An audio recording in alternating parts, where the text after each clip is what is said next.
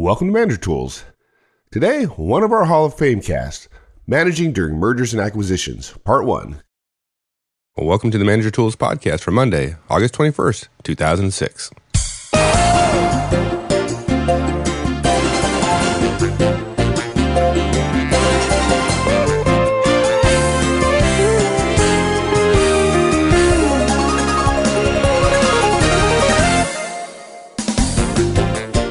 Hello everyone, this is Michael Ozan, and on behalf of Mark Horstman and myself, welcome. First things first, Mark and I wanted to thank everyone for their support and votes at the podcast awards for Manager Tools.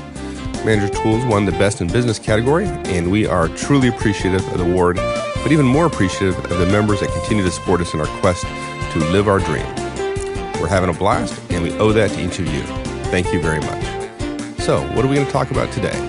Well, whether you're at a small or big company, the competitiveness of the commercial world and demands for growth make your firm either prey or predator. If a company can't grow organically by growing sales of its own products or innovating, often leadership looks to be acquired or acquire another firm. But what does that mean for the manager? What is our role in helping two organizations come together? How do you navigate the stressful water cooler, talk-filled, flurry of emails world of a merger or an acquisition? In this series of cast, we lay it out for you. So let's get on with part one of our two-part series. I think a lot of managers feel at the end of the whip, so to speak, when it comes to their company merging with another, or when they get bought, or even when the company acquires somebody else.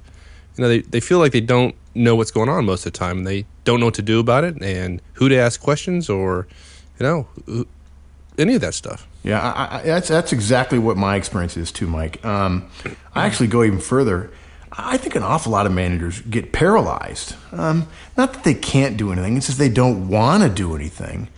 When rumors about mergers or acquisitions surface, like you say, they don't know who to talk to. They don't know what to do in terms of the work, which is, of course, dangerous in my opinion. They don't know what to tell their teams. There's no rule book, and the senior people are too involved, or they don't want to admit that the rumors might be true. I think people are worrying about their own jobs. Of course, that makes sense. They wonder how the transition will go if it ever gets that far. If it really isn't a rumor, it's in fact true. And then I think even worse, perhaps, when the way we feel about management, that it's a sacred responsibility with your team. They don't know how to engage with their staffs, and it's really hard when everybody, managers are sitting there thinking, what is going to happen with the merger and acquisition, and so a lot of things just become grindingly slow. So I'm just guessing here, Mike, but what was your experience at MCI around this? Oh, it was awful. I can't tell you how many months of work were lost. I think it probably something equivalent to the GDP of a small country was spent around the water cooler. It just felt like that's all anybody talked about, right? Oh, absolutely. Literally for months. I am not kidding you. 4 months. It seemed like literally nothing got done. And largely as a result of managers not knowing how to deal with it, not knowing how to discuss rumors, not knowing how to communicate what was happening to folks. Yeah, do you think maybe there's some sense, I've always felt this, I haven't really talked to managers in detail about it, that managers know that nobody tells them what is right or wrong, but they're so afraid of being wrong in terms of saying something that they're not supposed to, when in fact everything they know is really a rumor anyway. It's not official, because if it really is official, somebody will say, I can tell you this, but you can't tell anybody else, which I find amusing in and of itself. But I think a lot of managers are just afraid of saying anything, and because so much of our jobs are communication, I think it just kills things. And I think it also kills things after the merger is done, because people are so far behind. So many people didn't know anything until it's so late, and then in being responsive, they can't catch up fast enough to what the planning is. So, and look, we're going to do future shows about how to integrate an acquisition in terms of the corporate piece, about, okay, how do you do an acquisition? how the deal team either becomes or hands off to the integration team, what makes for a good transition, those kind of things. And by the way, really obvious, nothing new here. The things that make for a good transition are planning, speed, and communication. No surprise there. But in this cast, I thought we'd focus on managers who are not part of the detailed planning and talk about what managers can do when their firm is either acquired or goes through a merger. And we don't want to spend too much time talking about the subtle differences between mergers and acquisitions, because nowadays they say merger of equals, but in fact one company ends up with more of the cards than the other, or in fact one company is being acquired and they call it a merger. So we don't want to really get wrapped around in the axle. We're talking about two companies coming together and the risks and concerns around that. There are some subtleties that apply when your firm is acquiring the other one, and we'll do that in a different show, although virtually everything we talk about here will still be applicable in that environment. Yeah, well, I think you make a good point about sometimes very little difference between a merger and acquisition, because certainly the merger that I was a part of was not a merger.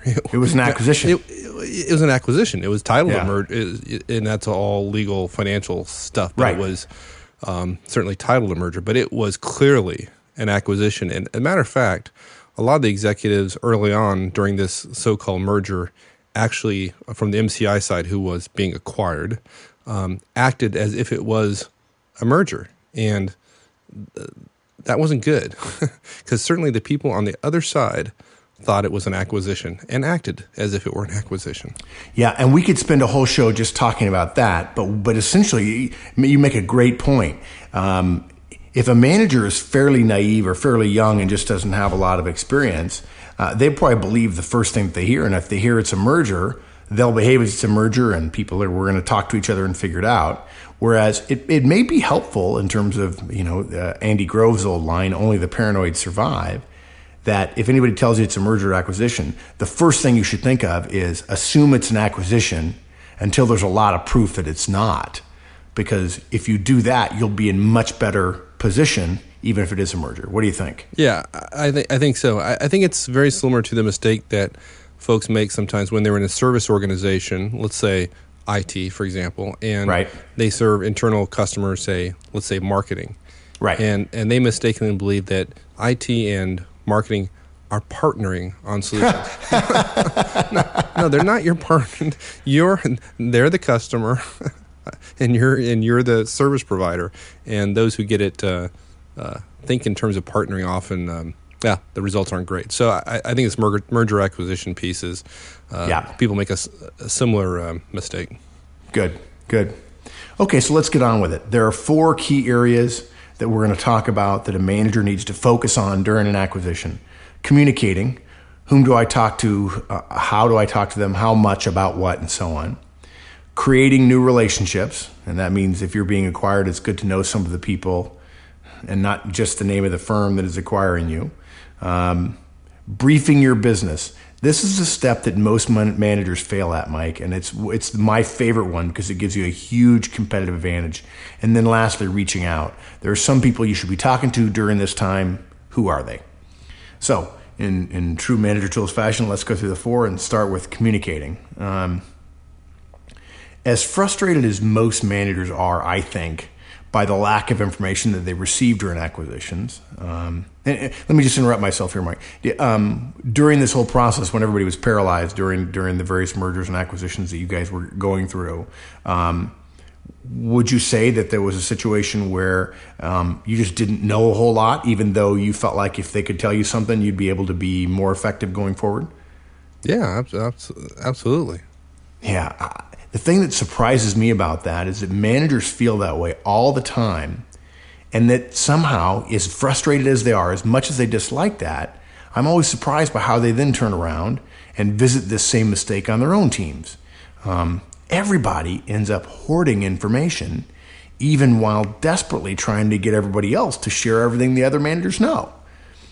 And I think that our fundamental approach, of course, is that more communication is better. So we take a little bit different viewpoint of it, maybe even rubbing some people the wrong way. But essentially, we have 3 recommendations based on your role and your relationships in your own firm regarding communications. Obviously, the first one of these 3 is with your boss.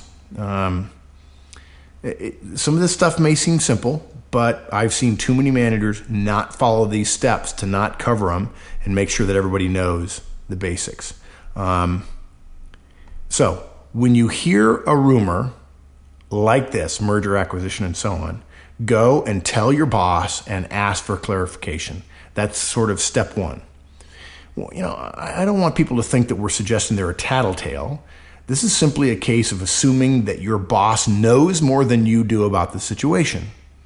When you hear something, you want to sit down with your boss, share the rumor, and ask this simple question. And not exactly this way, but here's the point you want to get across. What do you know, and what guidance do you have? So essentially 3 parts. Hey, here's what I've heard. What do you know, and what guidance do you have for me? I'm not suggesting it's rocket science, but that what do you know and what guidance do you have for me is very, very important. I suspect the first guidance you're going to get is don't tell anybody anything. And we'll argue that point a little bit here in just a little bit. But once you've shared this initial information, you want to be updating your boss regularly with these 3 points. Here's what I know. What do you know? And what guidance do you have for me? Now, to be fair, I said regularly. It's really hard to define regularly that's accurate for every situation. If it's early in the process or rumors like these often turn out to be baseless at your firm, maybe it's monthly once the rumor mill starts. But if things heat up, it might become weekly or even daily toward the end. It's highly likely that daily is the case, that you're going to be doing daily updates.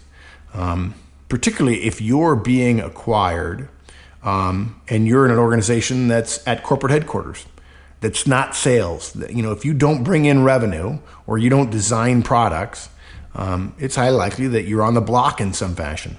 You may be fine, but you don't know until all the cards are on the table. And it's rare that all the cards are on the table as fast as you want them to be. So it may be weekly, maybe monthly in the beginning, and then weekly, and then daily. It just depends on the situation. That's a judgment call depending upon the situation. Now, a lot of people that I talk to have sort of a more political, strategic, Machiavellian view of things. And they would argue that you can justify not telling your boss. And actually, they're right. You can justify not telling your boss, keeping it to yourself, trying to gain your own information, and so on. But in my opinion, you do so with some risk. Let's say your friend or your mentor is a VP in strategic planning and tells you something on the golf course that's off the record. Maybe you choose not to tell your boss. Or maybe you have issues with your boss. You don't get along, or you do get along, but he can't keep a secret, or he repeatedly tells you nothing while gathering his own information. Well, then, okay, maybe you won't tell your boss. This is a judgment call to some degree. But what we found over and over again, what I found when I'm dealing with managers in this situation is those who share more information get more information. People pretty quickly get the sense of people who want to know everything but don't want to tell what they know. And if you withhold too much too soon from your boss, or somebody else for that matter, you may end up wishing you'd shared more when you wanted some advance notice of something that was going on later in the game. Now, I've also talked to managers who say, well, I don't agree exactly with what you're saying, Mark. And I've had some people push back on this. They say, I want to gather information. And then when the boss does finally tell them, they say, yeah, I know that. It can work. There's no question. In other words, you're sending a message that I'm plugged in, that I'm politically savvy, that you don't know any more than I do, even though you're at a higher rank than me. And that you're an idiot. Yeah, good message. Well, okay, you caught it, right? But a lot of people at the first level say, well, that's cool. I know as much as the boss knows. It can work, but it also tells your boss going forward, you may not share stuff with her that she'd want to know. In other words, you knew it and you didn't tell her, which she may feel you're attempting to undermine her. So that's a pretty dangerous game. Yeah, I would argue that if I found out from one of my subordinates, I'd say, well, you're an idiot. You should have told me. I'm now a lot less likely to be protective of you, all things being equal. Okay, Now, here's something that I think a lot of people miss when we talk about communicating and information sharing. And it may be, this is probably the second most important point in this entire cast, after point 3, of course, which is about briefing your business. This step in communicating is not just about information sharing, Mike. Look, it's great to pool information. We call it pooling information. Hey, let's all share what we know. That's great. But it's not the ultimate. It's not the real value of what you're going to be doing in terms of sharing back and forth. Just having information is really not what you want at times like this. It's knowing what that information means. The purpose of sharing information is not just to exchange it, $1 for some information or just my information for your information, but also to analyze what it means. Having two people, including your boss, hypothetically, who has a different and offer or better organizational perspective will create better conclusions when you talk about what it is you know and she knew, or what it is you know and he knew. It's not so much about the knowledge as it is about the conclusions you can draw. And two different people bring two different sets of perspectives, two different biases to the table. And you're going to both analyze the pile of information you have. The more information you have and the more perspectives you have, the more likely you are going to have an accurate read about what it means. Particularly helpful if you know somebody who's a peer or whomever who has some knowledge of mergers and acquisitions, or more broadly outside of your company within the industry. Okay, so that's with the boss. We got the 3 parts. We've got, you tell your boss, and then you ask, what do you know and what guidance do you have for me? Here's what I know. What do you know? What guidance do you have? And included in that is an assumption that, of course, there's going to be some analysis towards conclusions, which is essentially the point about guidance. Okay, what about with your peers? Now, before we go any further, are you okay, Mike? I just heard a lot of static. No, I'm fine. Okay, I'm fine. You just bowled me over with your intellect and wit. I fell off my chair. You do have a headache, don't you? I do. Good. I do. Before we go any further, though, let's just harken back for a moment to our network cast, where we ask everybody to have a solid network of peers internally in their organizations. This is what ticks me off about people nodding their heads and saying, yeah, great idea, Mark. I really love it. Right? Sure, good.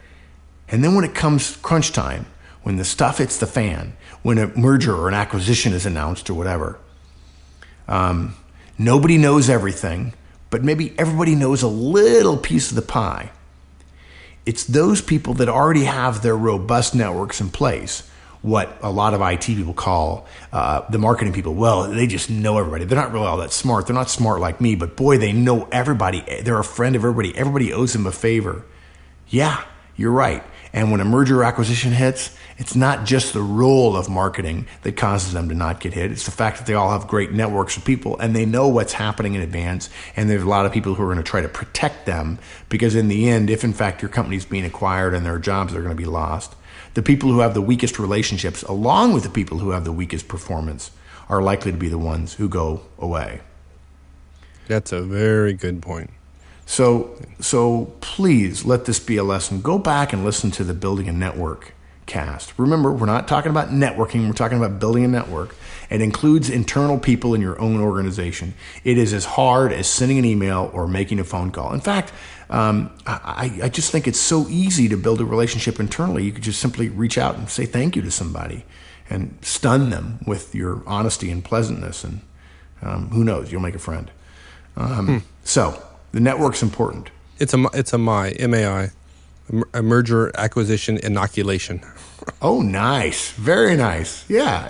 Essentially, it's an injection, an inoculation against getting sick at a time of merger, or taking a step further, dying because of the merger acquisition because you lose your job. And let's go back now briefly and talk about the manager communications above. If you have a good relationship with your manager, you can see where the pooling we were talking about ends up getting to better conclusions thanks to good analysis because of perspectives. Again, it's not so much what you know as what you can surmise and what you can analyze based on what you know of the rumors and what you know about how your company works. Imagine how much better that is when you have multiple peers from multiple departments across the organization. Yeah. Well, it appears that here's what I know, what do you know is very powerful. Yeah, that's it. Yeah, think about that with 10 peers. Now you have enough pieces of puzzle to start to get a sense of where the acquiring company potentially is headed. So I think you're totally right.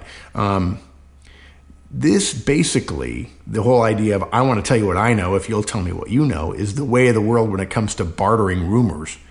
And again, the analysis and conclusions is going to be that. The analysis and conclusions are going to be that much better with more information and with more different sources and insight and analysis from a bigger and more robust peer network. This is the one that I think people miss. Everybody thinks so vertically, Mike, and I understand that. But what they do is they wait for their boss to tell them something rather than sharing with their boss in order to essentially prime the pump. And because we're afraid of what we can and can't say, we end up doing nothing when it comes to our subordinates. And I think there's all kinds of opportunities that have nothing to do with what you've been told in the organization to work with your peers, but it relies on that network in advance that you've already built. Okay, going even further, I've seen managers who are friends group together and even have a happy hour once a week to talk about this.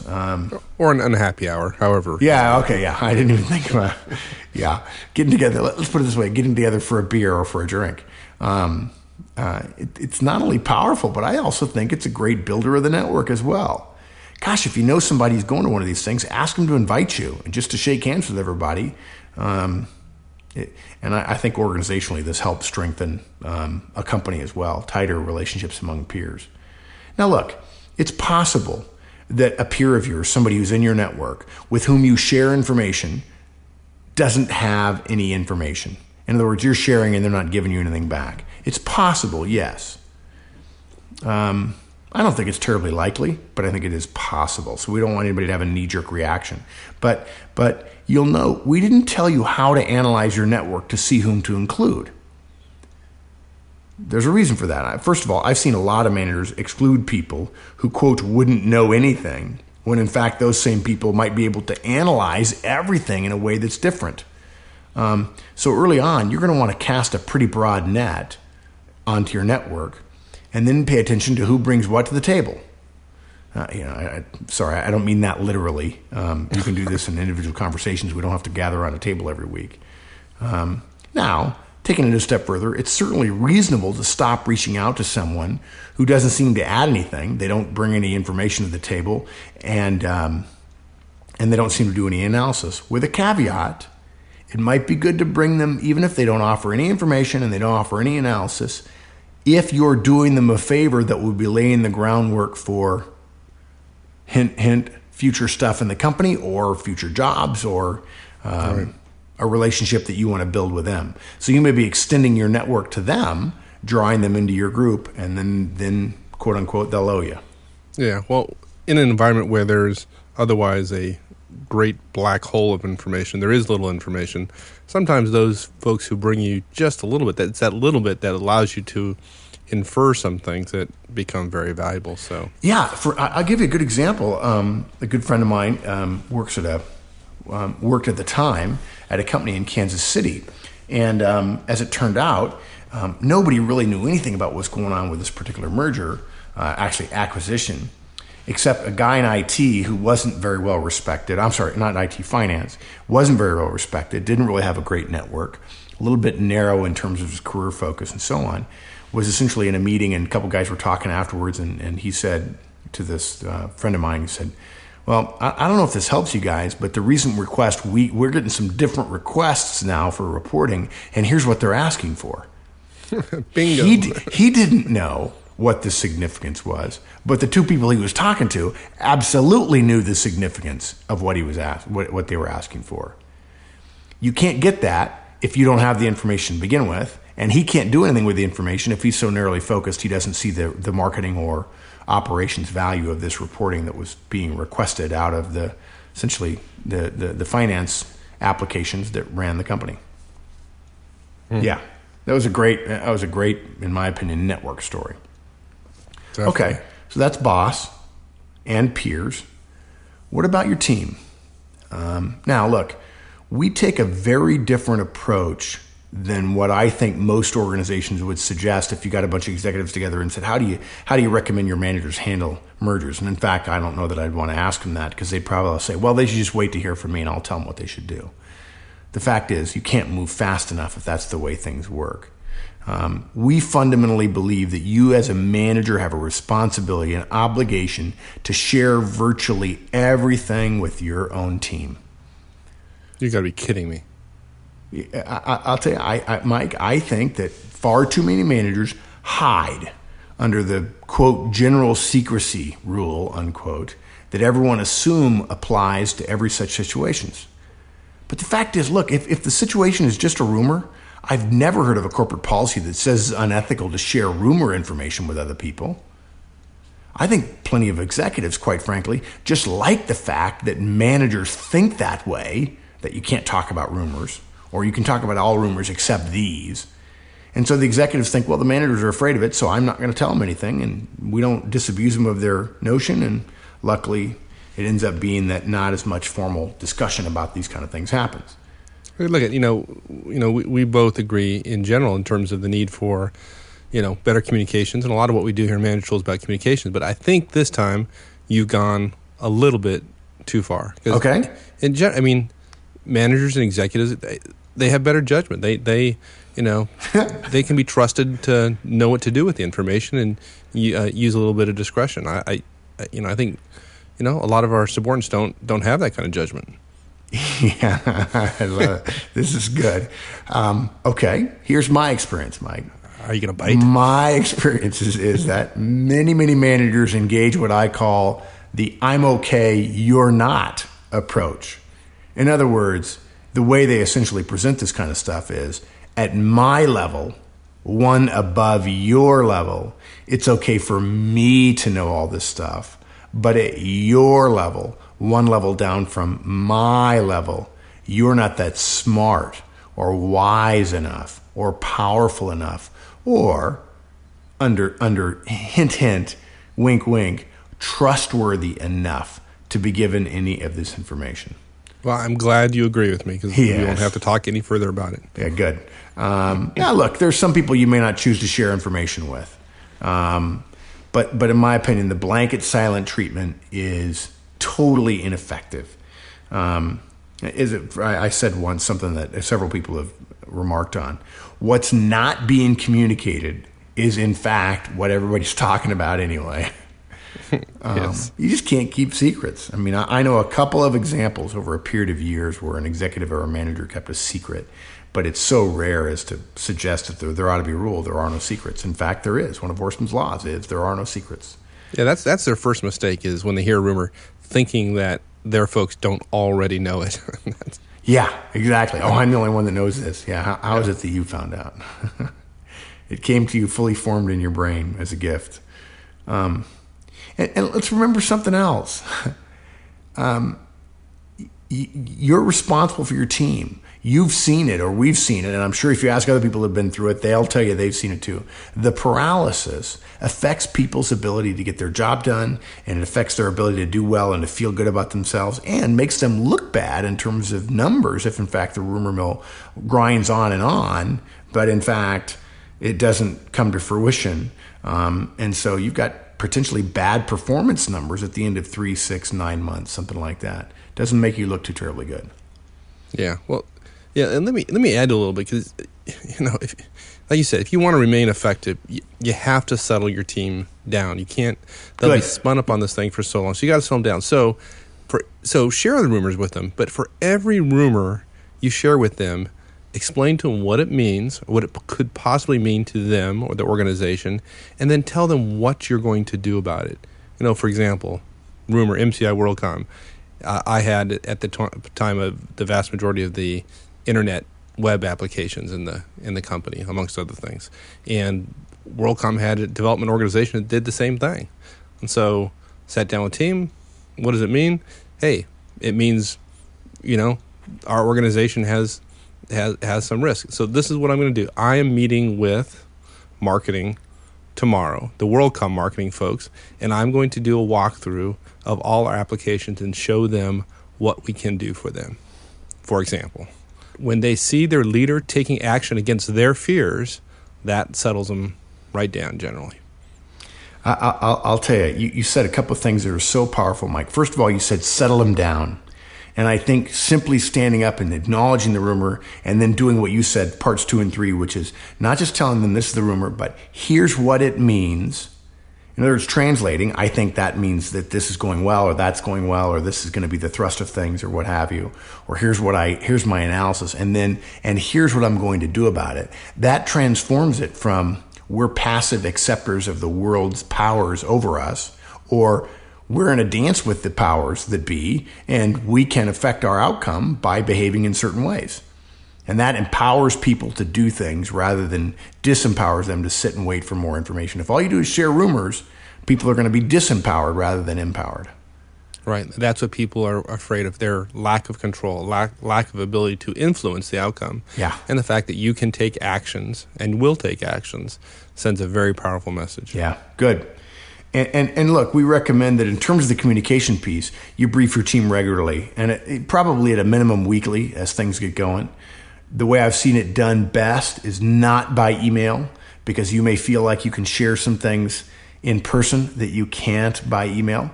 And if you need be, you got plausible deniability, you can go back and say, well, that's not exactly what I said. I may have hinted at that, but I didn't say it out loud that way. And that may get you off the hook if you've shared more information than some executive above you thinks you should have, when in fact all you're doing is trying to keep your team productive and motivated. So I've seen the best ways I've seen it done is in part of a regular weekly staff meeting. And what many managers that I've started recommending do is they make it the last agenda item. And you can name it on the agenda if you want, or you don't have to. You just put 15 minutes of open discussion and say, let's talk about the rumors. If you make it the last agenda item, you're going to get through all the work you need to do. Everybody's going to be focused on being crisp in the meeting, because they don't want to cut into that last 15 minutes when they're going to tell what's really important, but you still get to focus on the work in the regular meeting that you're going to have. And if for some reason the meeting runs over, you won't lose people when they should be thinking about the work, because you spent so much time talking about the rumors. People will help you get through to get to the rumors if you put the work first. Good. All right. And then lastly, your team is also a great source of information, unless you believe in the I'm okay, you're not theory. They know stuff too. And it may not be them. It may be their spouse in another part of the company. It may be a buddy in another part of the company. Who knows? Maybe somebody they used to sit next to in a different division. It doesn't matter. They're a source of information and potentially of analysis, and don't assume that you're going to be delivering the tablets from on high in every one of your weekly staff meetings. People are going to pop off with information, and this is another opportunity to pool that information, analyze it from different perspectives, and come up with a different worldview than perhaps you had before. And as you go through a merger, or as you go through an acquisition, your view of the world changes every week or two, and that's okay, because you're being buffeted with so much change. It would be reasonable. If your worldview didn't change at all, when in fact the world was changing around you, that would be terribly inefficient and ineffective, in my opinion. Good. Well, that's it for now. We'll finish this topic up next week.